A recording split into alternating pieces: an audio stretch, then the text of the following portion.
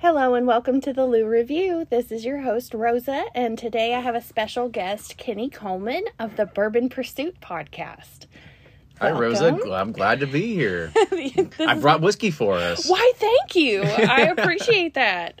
And that's very on brand of you. I would think so. I mean, I want to make sure I make a good impression. And anytime you show up to a party and you bring bourbon, you're immediately somebody's favorite. So. You know, I have found that. Yeah, and all my friends are laughing right now because they're like, she really does. She brings it in her purse. I once had like 2 or 3 little bottles, a combination in my purse that somebody had just given me. But I was at Bunko with a bunch of women. They're like, you keep all those bottles of bourbon in your purse all the time? I'm like, no, I really don't. It's not a problem, right? I'm just really friendly. Right, exactly. They're to share. It's not all for me. Exactly. Got to be ready to help a friend. Exactly. Yeah. And that's what everybody has, like their trunk bourbon they keep in the car. Somebody has their, I know you're a nurse, but some people have their desk bourbon. They keep it either in the drawer or on top of their desk. Definitely not at my work desk. Probably not. Nope. But yeah, there's a lot of people that just have bourbon for sharing. I have a special cabinet at my home, and it's got too much bourbon in it, so I need to have a party and share it. Definitely. I can guarantee you, I have you beat because I believe you. Bourbon is just overflowing in my house, in my basement.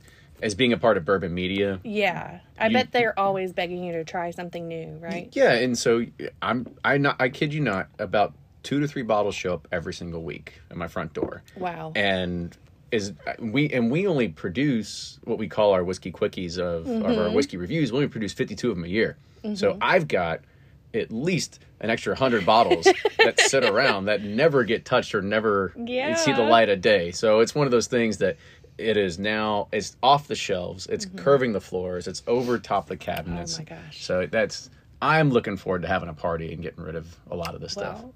In case you didn't know, I can help you with that. You just you just tell me when it works for you, and I will bring people.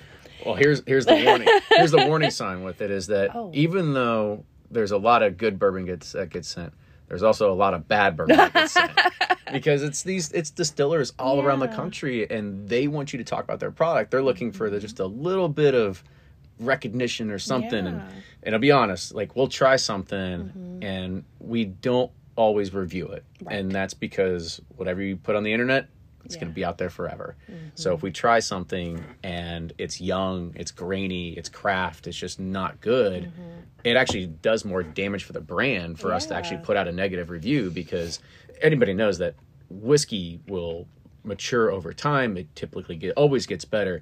So if you send me your 2 or 3 year old and it's not ready, and I put a bad review out there, and then you wait another 2 more years and you've got a 4 or 5 year old whiskey out there, and that's typically the point, is 4 to 6 years it typically changes.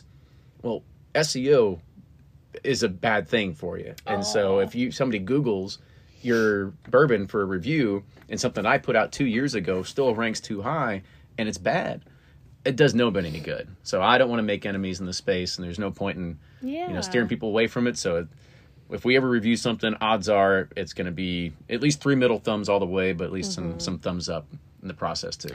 I love that, because that's really what I try to do with my reviews as well, because I'm here to spotlight good things and not run a smear campaign, because I think there's way too much negativity in the world, and we need to focus on the good things. And so I really appreciate that about your podcast. And mostly what I like to listen to is not so much the tasting reviews, but the stories where you highlight the stories behind the people who are making the bourbon and how they came to do that. Like I listened to, I think, every episode where you interview somebody from Michter's. So I'm kind of like on a Michter's kick right now. But thank you for doing that and for really just bringing out the people behind the product. This was something that it was when we started the show. When Ryan came to me, Ryan is my co-host for this, and he's the one that had the original idea for Bourbon Pursuit. Oh, okay. So he came to me and he asked me, he's like, hey, you want to do a bourbon podcast? I go, well, let's see what else is out there. I'm typically a dream killer, because if you want to do something, I guarantee you somebody's either already done it or they can execute it better than you. And he said, let's do a bourbon podcast. So I looked and saw what was out there. I always give a tip of the hat to Mark Gillespie from Whiskey Cast. He was the one that really paved the way for us. But his was more the whole realm of whiskey, Scotch, Japanese, Irish, and it was more B2B focused. There was, again, some people that were sitting around a microphone, sniffing Elmer T. Lee, going, oh, it smells like caramel and vanilla. I'm like, why would I want to listen to this? Right, yeah. So it was my manager at the time, and he still runs a very successful tech podcast this day called The Cloudcast, where he invites startup CEOs to come on, talk about their product, how they got there. And I said, that's what's missing. Like, how do we get a voice from inside the industry, and how do we get people to connect with the brands that they know and love, such as you and Michter's? Right, because people buy from people. And once you really, like, awesome. Obviously, a great product could speak for itself, but if you find somebody and you believe in what they're doing, then you're going to want to try everything they come out with, right? So... yeah, that's one of those things. It builds some loyalty. Yeah, it builds loyalty, but at the same time, there's just so many great personalities and characters behind the brands that people don't know about. And there's so many women in bourbon now that, or they're starting to be. Here's the thing. There always has been, but now it's getting exposed a lot more because... just call it what it is. It's like people want to really start highlighting that a lot more. Everything is, equality and everything like that, which is certainly in due regard, because somebody like Peggy Noe Stevens that had been doing it forever, but she was always hidden behind another guy. Yeah. Even though she was the first master taster for Brown-Forman, but she was never given any industry recognition until a lot later. And those are one of those things. It's being elevated and promoted a lot more than it had been in many recent years past. Yeah. And that's really exciting for me too, because I think there's a lot of things I've been interested in throughout my life that I felt like I wouldn't have been welcome in that space because I'm a girl and that's for boys, right? As a child. So it's really refreshing, like as my daughter is growing up, to see those kind of things dissolve. So she has so many more options that just look readily available. She's like, oh yeah, I see that woman doing that and that woman doing that. So yes, it's good to see that. And you're right. I mean, you want to provide those options and showcase what everybody's doing as well.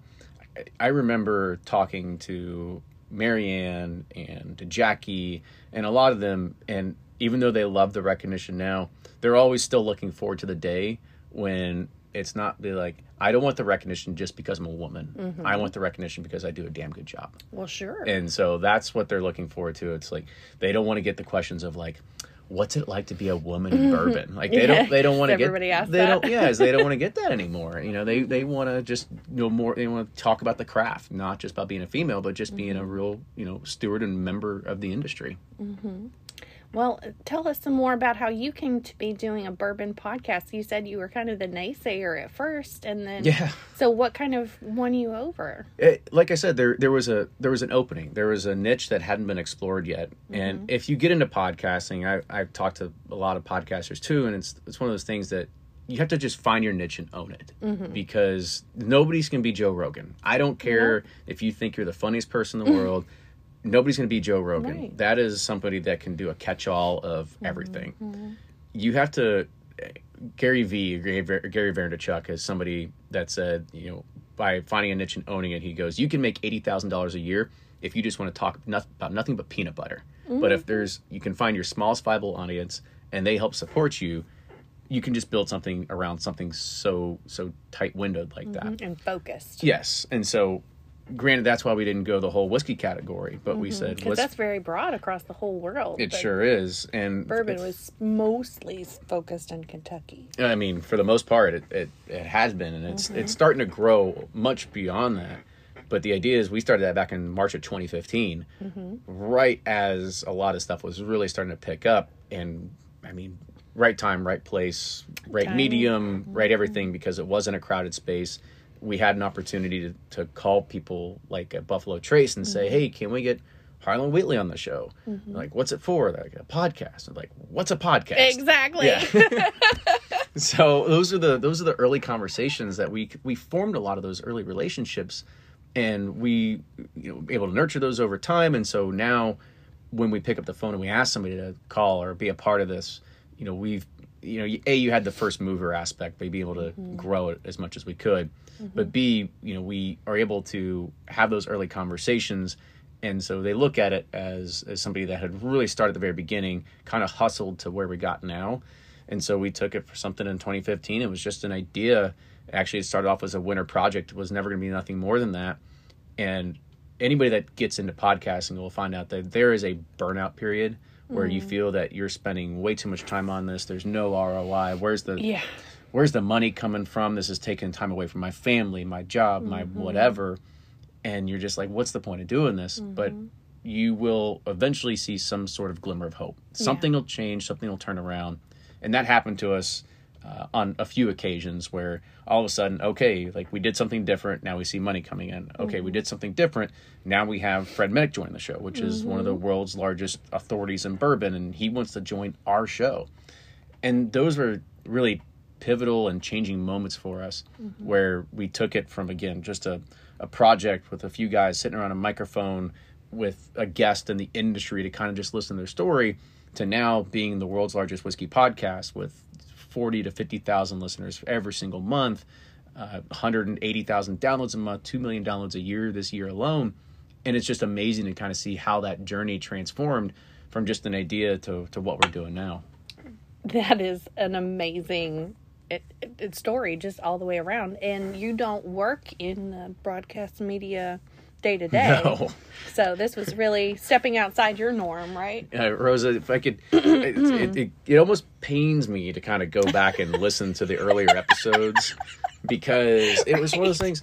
I mean, I get it. I see what you're doing. Everything's bootstrapped, right? Yeah. You're doing it on what you know how to do and your equipment because, there's blogs that tell you to do this, but there's not a handheld guide that says, oh, this is what you do to put out a quality podcast or audio editing or anything like that. And we've had to just learn over the entire time. I mean, we learned at the very beginning, we had a laptop with a Blue Yeti microphone with 3 or 4 people huddled around that. And that's all we would do until it progressed. And we said, okay, let's get a field recorder. We got microphones. And now we have broadcast level equipment. Yeah. So, I mean, microphones start at $400 for us. Like that's, it's just one of those things that the money came in, you can make the show a lot better. And it was just one of those things that it continually just grew over time. And now we're like, again, just kind of keeping the wheels greased, the cogs going. We've got a really good system set up where we know exactly when we're recording, how we're going to record. Especially for the 3 episodes we put out every single week now, and making sure that we have a consistency with it too. Yeah, and consistency is so important. And I think you got to feed the algorithm. That's what it is. Right. Yes. Definitely. And I think you and I should talk more about that later as well. But do you have, before we move on to your special bourbon that you brought that I can't wait to talk about, do you have any tips for people who are wanting to start their own podcast of 1 or 2 things that you think they should know going into it? Yeah. First was already mentioned, is that you've got to find the niche. Right. And do the research to make sure that there's not 40 other shows just like yours, because you've got to find the audience. And if you just can't put out a podcast and thinking that people are going to come, everything is strategic. You have to do marketing, you have to do social media, you have to do everything to be able to find those. For us, we saved and we banked and we released the first, I think, 6 or 7 episodes at the first go. But a part of doing all at once. All at once. And a part of doing that is one of the first episodes we released. Well, of course, it was us and Harlan Wheatley, but was also Blake Reiber, who was one of the biggest bloggers in bourbon at the time, having him on the show and utilizing him and his email list to actually put it out there, because we were the only bourbon bloggers at the time that were bourbon podcasters, and utilizing him and his email list got it out to 50,000 people on day 1. Oh, okay. So there's definitely, have to be strategic about it, about what you want to do. And have those intentional conversations with other people in that niche so that they can support your growth. Correct. And it's one of those things too, don't overthink it too much of going in and having a plan, like what are we going to talk about and what are we going to do?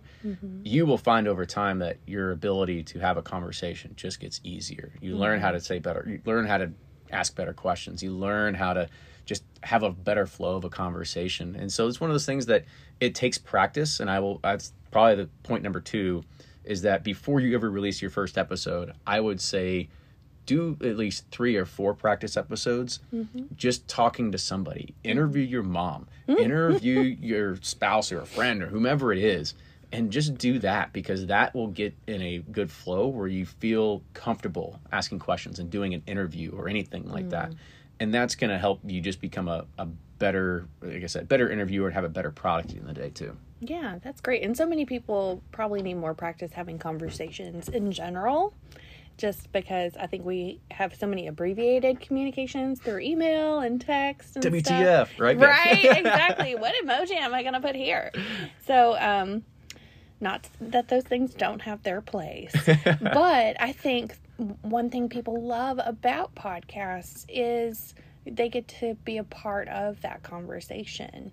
And I think that is something that a lot of people enjoy. So yeah, you can bring somebody into the conversation. And that's one thing that we do, is we try to find a topic and try to find a well-known authority in that topic, and they can speak intelligently about it. Because when we started the show, it wasn't because we knew anything about bourbon. We didn't know crap about bourbon. We were just interested in it. Now we've grown to the point where people look at us and they think we're the experts, which is an odd turn of events, because now now you've tried almost all of the bourbons there are. So if you're not an expert, who is? Well, I will say we do get a lot of bottles sent to us, as mentioned before. We do have a chance to do a lot of barrel picks, but the great thing about bourbon is that it is the perfect product, because every barrel produces a different type of whiskey every single time. There's only so much of it that'll ever go around, and so scarcity is always at play, and there is always something to continually talk about. And now that the bourbon world has really blown up and gone exponentially bigger from what it was when I began, there is no shortage of news and everything that's coming out, with distillers that are expanding or new products that are coming out on a weekly basis. And so those are the things that keep it continually interesting as well. It is really exciting to see it just really explode. And I love all of the renovation it's brought to Louisville, especially downtown with Whiskey Row and the tourism, and with the emphasis on history as much as anything else. I have friends who don't even drink and they'll go on distillery tours because there's so much history that revolves around it. So, and you get a little bit of whiskey at the end of it usually, so that's worth the time. Speaking of which, what did you bring with you tonight? Yeah, so it was one of these things that when we started the show, we didn't have any ideas or dreams or ambitions about where this was going to go. And as I mentioned before, burnout's a real thing. It's not like when you start a podcast, people are beating on your door. You mean you didn't have a 5-year plan and a script for everything written out? Yeah. And, people aren't banging on your door to throw you money. So we didn't know what we were going to do. And to roll it back a little bit, it was around 2018, we talked on the show, and we talked about this brand. It was this small little boutique liquor store that was in Memphis, Tennessee, and they were coming out with their own private label whiskey that was just going to be at their store. It was called Doc 52's. We talked about it. We said, this is interesting, but it's nothing new, because grocery store chains, pharmacies, doctors' offices, prior to Prohibition, they all used to have their own private label whiskey too. So didn't think anything of it, just had a conversation. About a week and a half later, I get a phone call, and this guy goes, "Hey, you talked about that brand. I helped build that. Would you be interested in starting your own?" We're like, "Well, tell me more." Right. And so, why would I not? Yeah. So that kind of kicked off a long series of events where we got to really know this guy. He was a barrel broker. He gave us a really cool opportunity where we would go and hand select barrels that we wanted to bottle with our own private label. Picture the same thing as you would get a Knob Creek or Four Roses barrel selection. There's just that one barrel, 180 bottles of it, and that's it. And we did that for about 20 or 30 different releases, and we realized that's not scalable. We can't bring that to a wider market.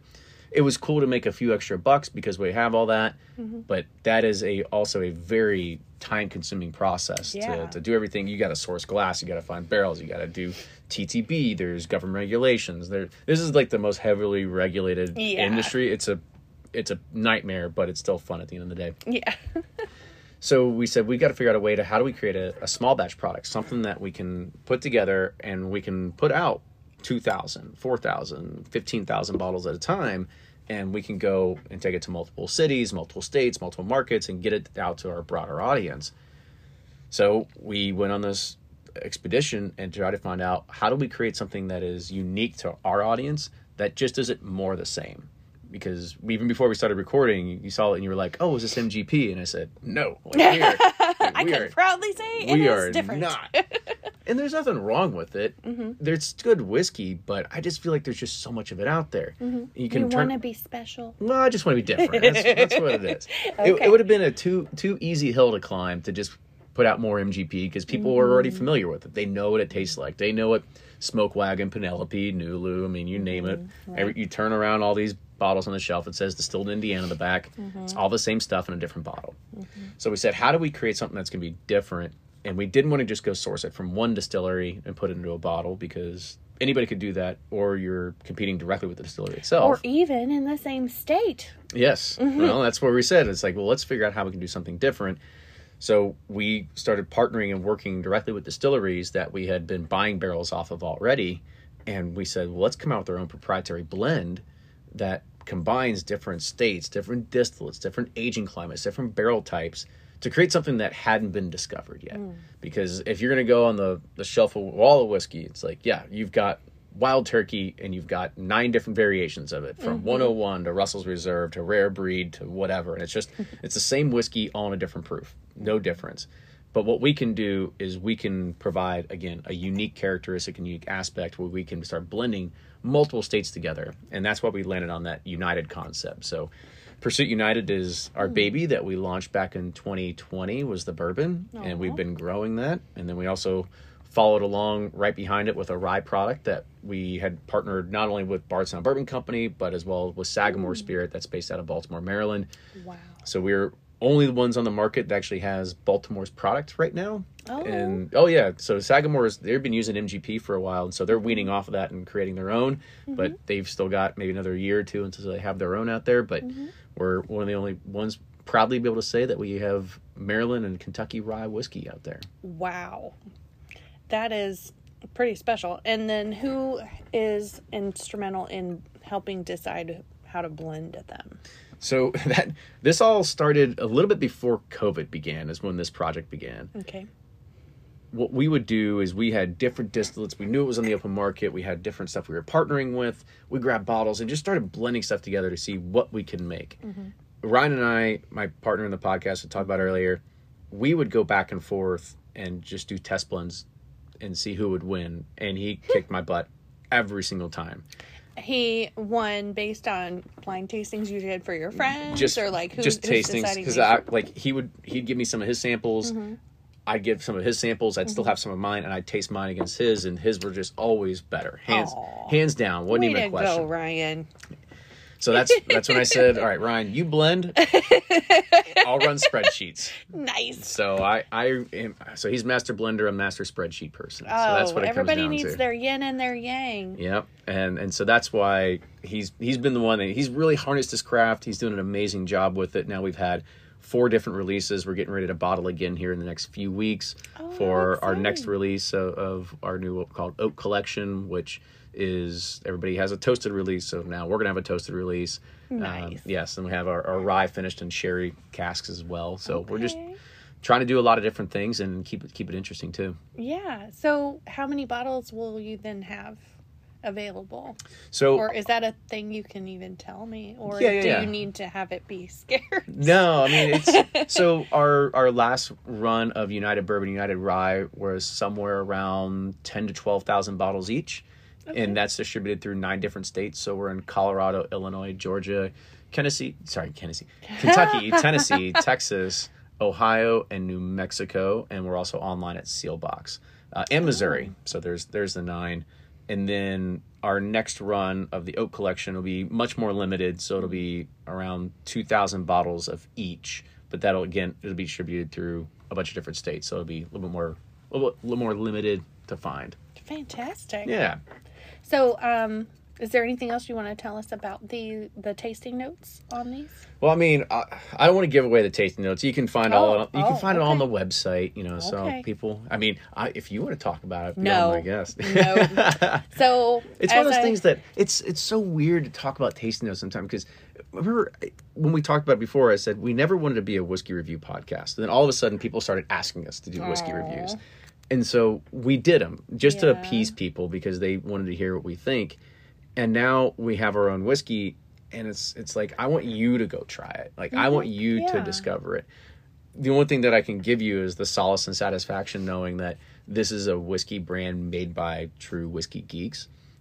So we're not going to put out some young, grainy sort of craft brand. We're not going to just come out with another MGP or just something that you can just get from one distillery and put in it. But we're truly trying to find something unique and different and make our audience more excited about getting behind something like that instead of just the same thing over and over and over again.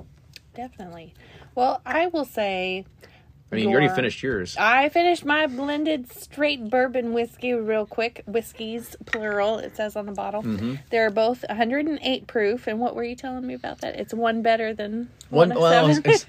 So there's a story behind how we got to 108. Oh, I need the story. So Ryan, he's from Bardstown. Grew up playing football with Freddie No. Went to high school with Drew Colesveen, master distiller over at Willett. So we have all these relationships in Bardstown. Not only just through that, but through the podcast as well.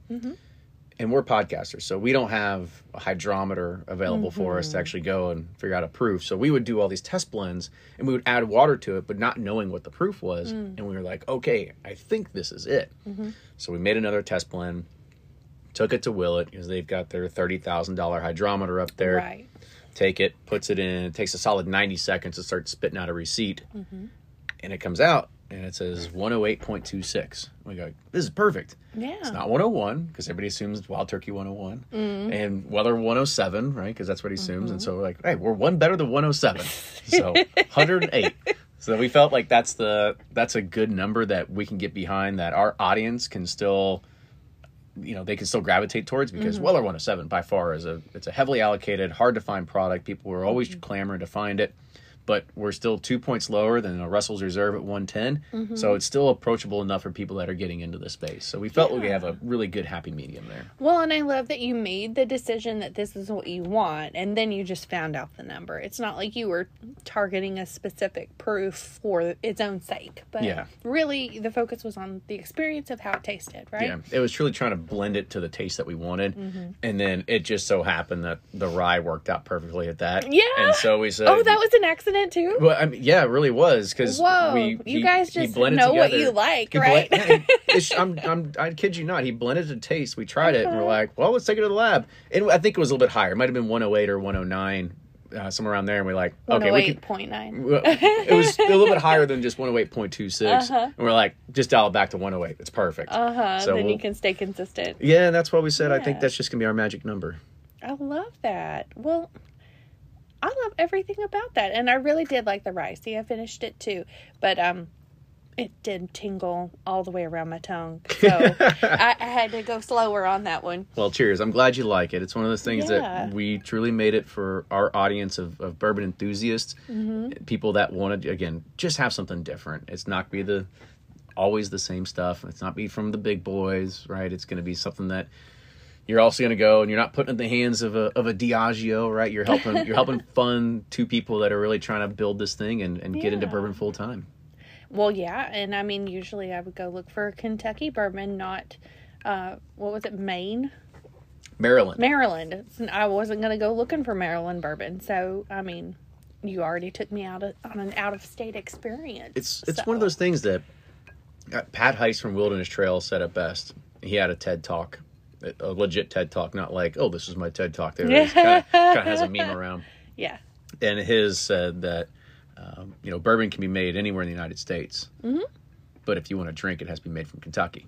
Oh. So that's his thing. But as we've gone through this and we've met so many distillers, we've tried so many bourbons out there, we know that there's a lot of great bourbon made outside of Kentucky. And so we want to do is showcase more of that.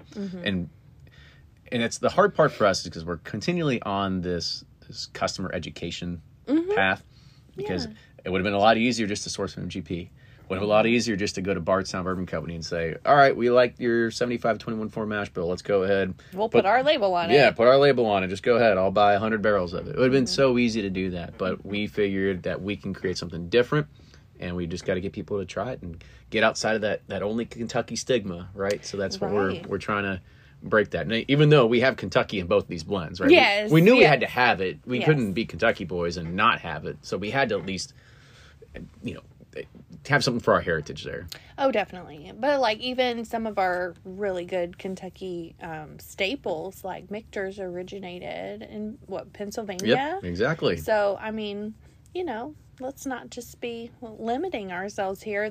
Michter's is what converted me to thinking I even liked rye. I thought I didn't like any rye. Mm-hmm. And I had a flight of, I think 3 bourbons and their rye. And that's the one I liked better than all the others. And I was like, what is this? And then I like, flights are the only way to have bourbon from now on. Michter's rye, Russell's rye, any of those, like a Kentucky style rye, I enjoyed a lot more than your typical MGP 95.5. So MGP, as we kind of mentioned before, Midwest Grain Products, they're like the elephant in the room, or gorilla, whatever you want to say, but they have essentially brainwashed people thinking that 95.5 was what rye whiskey should taste like, because that's what they produce. And that's what I would say 70 to 80% of the rye whiskey on the shelves, all turn around, it all says distilled in Indiana in the back. That's Bullet rye, that's Templeton rye, that's everything. It all says distilled in Indiana on the back. And it's all from the same 95.5. So what we wanted to do is, again, kind of go against that grain, if you will. And so, against that grain. Yeah. Pun intended. Yes. So this starts with a heavy base coming from Sagamore Spirit of a 52% rye, 43% corn, 5% malted barley.